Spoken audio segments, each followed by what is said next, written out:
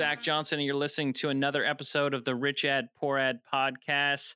We've got Mr. Dylan Carpenter, your co-host. How you doing today, Dylan? Doing pretty good on this fine Thursday afternoon, man. Can't complain over here. Good, man. Well, I'm excited. Well, we're all about bringing you the best media buyers today and diving into the winning ads and the losing ads. We're going to roast some shitty ads today. Dylan, are you ready for it? Man, I look forward to this every single week. I love it. Well, we've got a pretty epic guest who's been behind some pretty big names and influencers, I think, in the online marketing space. You wanna do the intro, kick us off, Dylan? Yeah, most definitely. I mean, you said it best. We do have an absolute savage when it comes to the paid traffic world, former director of advertising at Traffic and Funnels. I know y'all have heard of them, and currently the co-founder and CEO of the Human Media Group. You know, I want to say under his belt, he's got about 42 million spend. You know, he kind of sits behind the curtain, but I guarantee you've seen some of those ads because they are juicy. But yeah, welcome to the show, Ashton, man. Thanks for coming on. Yo, what's going on, guys? Good to be here. Good to hear. Well, hey, we'd love to kind of, have you introduce yourself, give everybody a little bit of kind of what you're getting into in your world over there kind of at this time. Absolutely, man. It's been a crazy 2020, among other things happening around the world. But currently, as you said, the co-founder and CEO of Human Media Group. And we're a brand new agency, man. We started, only about 6 months ago. But we've been growing very, very rapidly in the info and e-commerce spaces. And it's been really fun, dude. We've hired, in the past 30 days, we've probably hired about 8 people. We're constantly building team right now, and it's been exciting stuff. Heck yeah. What kind of accounts are y'all working on these days? Well, dude, we've been working, there's client accounts in the e-commerce space like Redline Steel, a huge steel home decor manufacturing company. We've been also working with some, names I'm sure you guys know of, like Dan Henry and a bunch of other people that have been on stages at the ClickFunnels Awards. It's been exciting, dude. People kind of just have flocked in. I was telling someone the other day, it was funny just because one of my passions is building stuff and growing stuff. But since we've started the agency, we haven't had to do any kind of outreach. And so we've just been kind of stuffed to our gills busy. Man, that's super snazzy. What do y'all think y'all are managing a month currently? Right now, we manage about 2.6 million a month in spend. Ooh, what do you think you're going to hit in Q4? That's a juicy number I like to hear. Yeah, dude, I think, for some of I've just been wrapping up some of the Q4 budgeting and plannings. I think we'll probably be hitting around maybe 15 million a month in Q4. Oh man, I think you just took the top of the chart from who we've had on the podcast so far. It's been exciting stuff, man. Our clients have seen some really big growth recently, and we're kind of just locking in all these structures, so it's fun.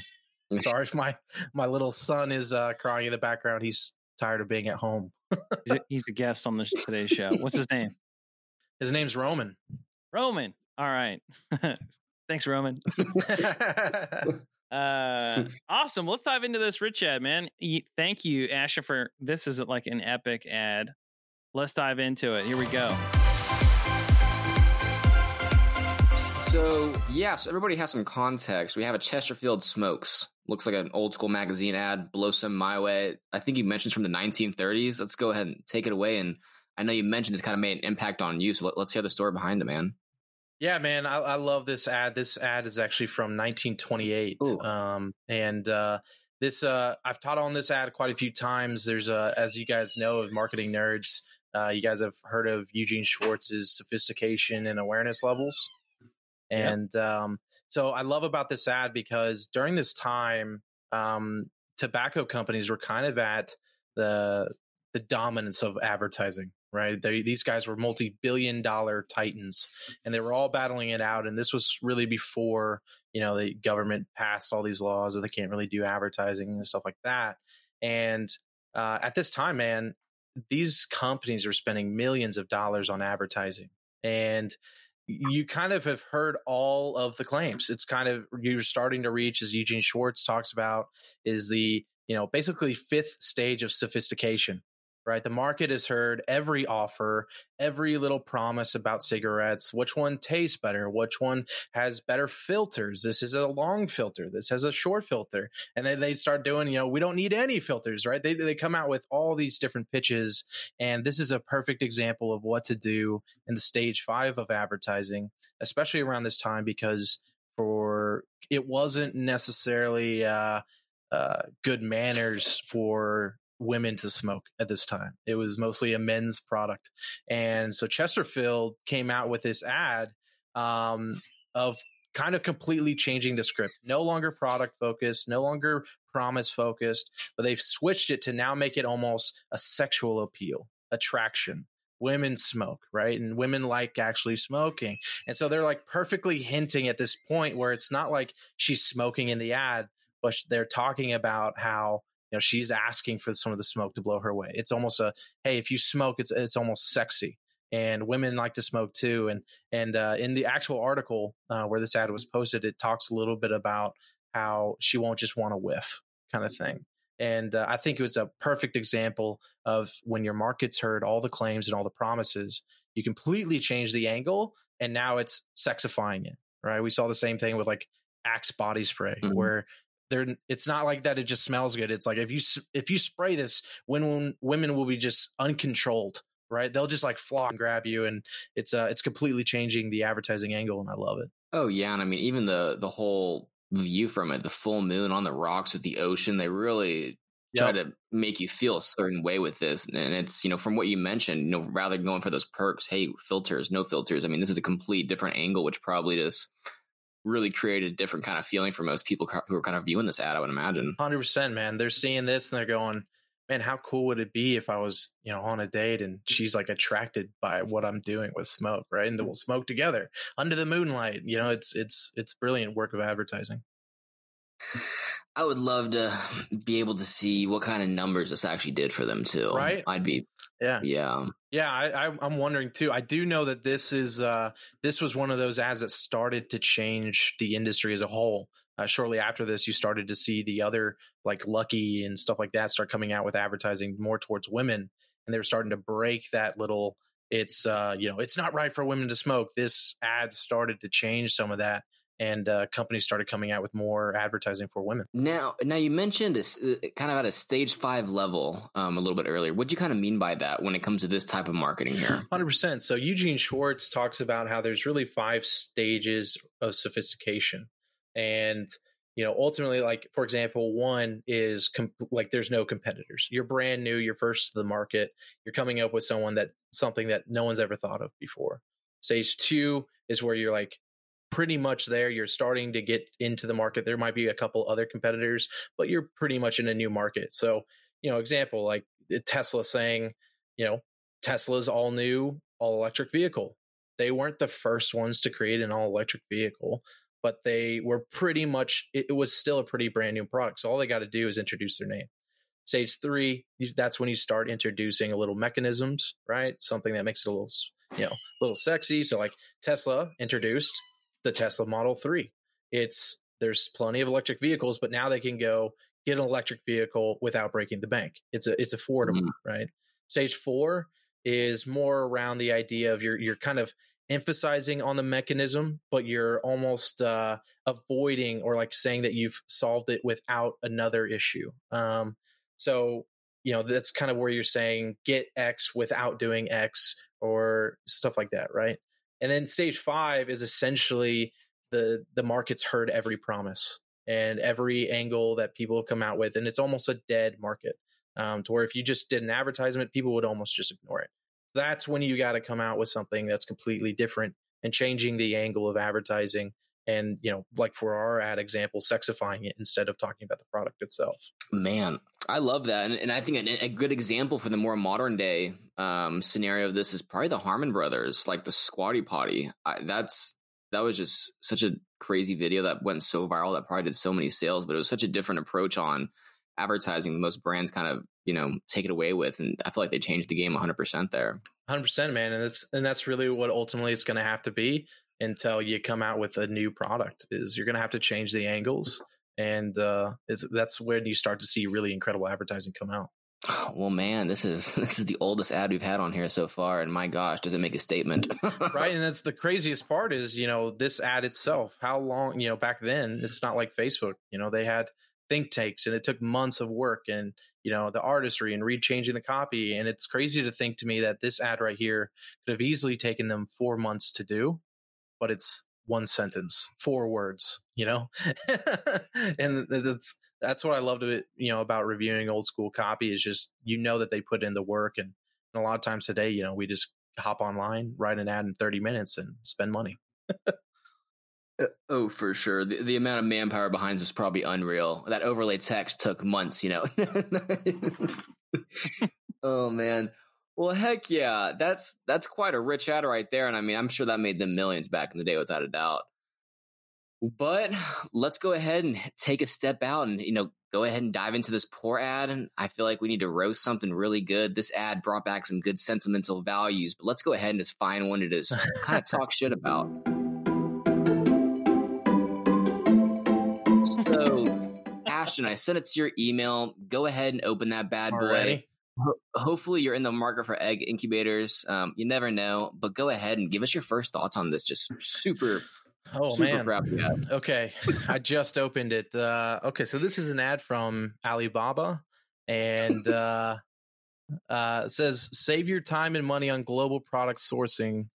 Choose from the world's largest supplier base and enjoy full order protection. And it's got this picture. I don't even know what that is. It's like, it looks like maybe a container for eggs. And I only think that because they have this pick art looking chiclet next to this massive box. And the headline says, egg incubators for sale. Get latest price now. Wow. How did you even come across this one? They targeted you interested in eggs, bro? I don't remember how I came across this one, to be honest, but I'm like, man, this is probably one of the most irrelevant ads. And I get it from Alibaba's perspective. Let's just throw a bunch of stuff at the wall and see what sticks. But egg incubators of all things. I mean, if they didn't have it in the actual headline, I would have had no clue what this was, to be completely honest. Dude, yeah, it took me a second. It's so confusing, mainly so you have a headline, right, that says egg incubators for sale.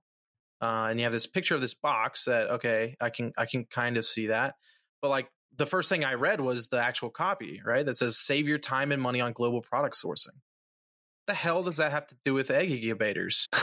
I don't know, man, but their targeting had to have been pretty trashy. Their image was captivating. I will give them that, but man, it's like they went to Microsoft PowerPoint and just add some random photos on there or something, because that's just terrible. I love the fact that the image has a watermarked logo, right? It's the logo Yang Fing in the top that says since 1978, but the ad's from Alibaba. I'm so confused. That's a good definition of a poor ad we'd like to bring on the podcast right there. 100%. Yeah, super confusing. I almost would want to click to learn more just because I'm so confused. I did, and it took me just to a product page of nothing egg incubator related. It was, it just linked to this a million products. So unfortunately, it wasn't very This solid. Is what we call a poor use of dynamic creative. Oh gosh. Well, now that we got that out of the way, Zach, I know you love this part of the podcast, man. The financial principles, go ahead and take that away, Zach. Tell everybody what they want to hear. Go ahead and, squash it down. So Ashton, every time on the show, we like to share with marketers and advertisers just a few financial principles for scaling their ads, managing their cash, whether it's leveraging equity or debt. You've seen into quite a bit of accounts and businesses that are spending pretty big. So what advice do you have for somebody that's looking to scale? And what would be the financial principle that they need to adhere to? Yeah, man. Ultimately, dude, I think, especially with the brands that I worked with and the companies that are really that start to take market share, right? Not the ones that just, have have this little operation, but ones that are actually gaining attention and taking market share. Those are the guys who can really base their decisions today on what's going to happen 90 days from now. Even companies like Agora Financial, I don't know if you know them, kind of small startup company.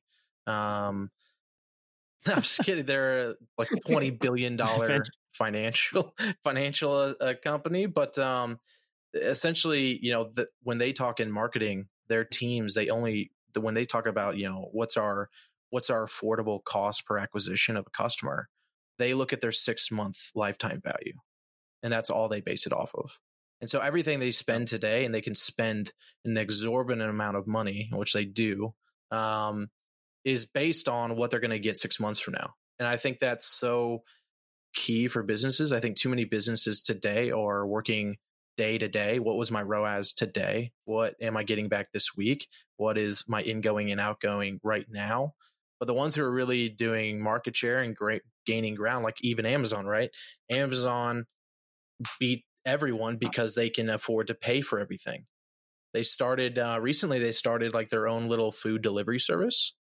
And all they did was they cut the prices of Uber Eats and Postmates and all those other competitors in half.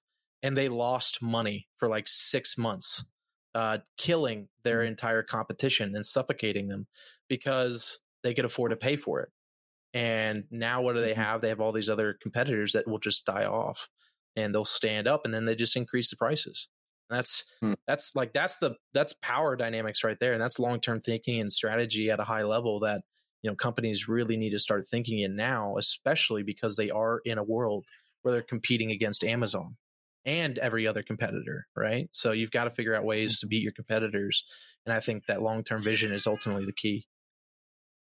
And how do you actually break that down, for your clients, right? Like you're not only managing their spend, but you're also playing, advisor to these things. I mean, do your clients actually adhere to that? Or like, I know a lot of people would love to spend, off their 6-month LTV, but they just don't have the LTV Yeah, to yeah. do it, or they don't have the bankroll to do it. So how do you see this, playing out for, a typical 7 or 8 figure brand? Yeah. So, I mean, there's a couple ways that you go about it. One, the obvious thing is, do you actually have things to like people 6 months from now, are they still even getting marketing from you?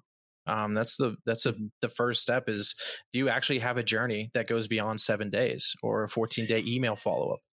You have to be continually re-engaging your market, whether through advertising or just in backend, right? With if you have a sales team calling them or email marketing, you got to have multiple touch points. That's typically the first thing, is that their touch points are limited to just a Facebook ad and just email, something like that, or sometimes just Facebook. And so if you're not re-engaging them long term, that's the first key. The second key, though, if you don't have the money to do it, then it's looking at things like, could you get a venture? Could you join a partnership there, or could you get a line of credit? One big thing that a lot of companies now are doing is getting financing or some kind of loan payment, because even if they had the cash, is because they're doing it because cash, like in their business, hard cash is more valuable than the 3 or 4 or 5% interest rate that you're going to get over the long term. Or even, right now with COVID and everything else going on, your rates are so much better. And so if you can afford, even in the front end, to get some kind of financing for long term so that you can actually grow the business long term, that's going to ultimately get you there a lot faster than just pouring your own hard cash into the business, when really you should be investing that cash itself into other areas besides just like advertising or something like that. Yeah, I think the real estate industry, does a good job of, teaching the principles of always use, OPM, other people's money, right? Like everybody that's ever, wanted to flip a house or do a deal, they like it is baked in to that model to use OPM. And I think we're just now coming into it in the world of advertising of like, hey, maybe there's an OPM here in advertising. Like maybe I don't, have to bankroll this whole thing off of my own cash flow, or maybe there's ways to do joint Yep. ventures or venture or leveraging debt um, or just leveraging partnerships in a smarter way. Oh, 100%. I mean, what did we see just recently, even with Tesla and Elon Musk? It's the same reason why, every real estate investor I know, it's like they're not following this Dave Ramsey idea that debt is evil. They understand how to use debt. And Elon Musk, even when he had millions and millions of dollars in the bank, billions of dollars in the bank, the dude last year was still going out for like $500 million loan. Why is that? Because he wants to leverage other people's money, and that his money is more valuable investing in growing the business. And so if you ever have the chance, why wouldn't you use it? If you're going to pay an 8% interest rate or 10%, well, could you invest your hard cash or better use of your time and get back a 20% return? Easy. Let's do it. And if the answer is no, right? I think there's a confidence here, right? Like, I think if you're, you got a confidence score of 70, 80% that you can, like, you should do it. But if it's less than 50%, like, I think I could make money. Like, you should not do that, right? But yeah, I mean, gosh, I also want to make a political statement, but I mean, just look at the U.S. Look at the U.S. government, dude. Like, it's like so in debt, right? I mean, it's just like it's fueled our growth for so long. Like, that's for another trying podcast. to get us into some Federal Reserve conspiracy theories over here. Yeah. Yeah. I think that's solid. And how does somebody get clear on their 30, 60, Yep. 90 days, 6 month LTV? What are some tools that you recommend to your clients that are fairly easy to work with, right? Because like, you're starting to enter into a pretty big attribution nightmare. I only know this because I spent $500,000 building one. Yeah.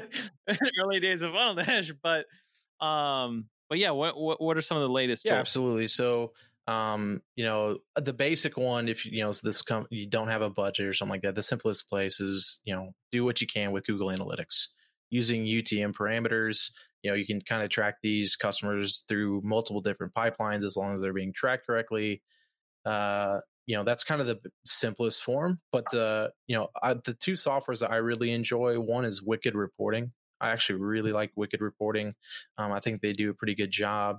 They're still a relatively new company, and so you kind of have sometimes of those new company stuff. But the coolest part is, in the past, when I had some very large clients working with them, and there was something that we needed, they built it for us, and it was super helpful. But anyway, with UTM tracking parameters with Wicked, I really like them. A new company that is still kind of starting, but I was like, I wouldn't sleep on them, is Hyros with Alex Becker. He's the CEO over there, and I have it on several of our clients' accounts. And as far as attribution goes, it is incredible. I've never seen anything better than it.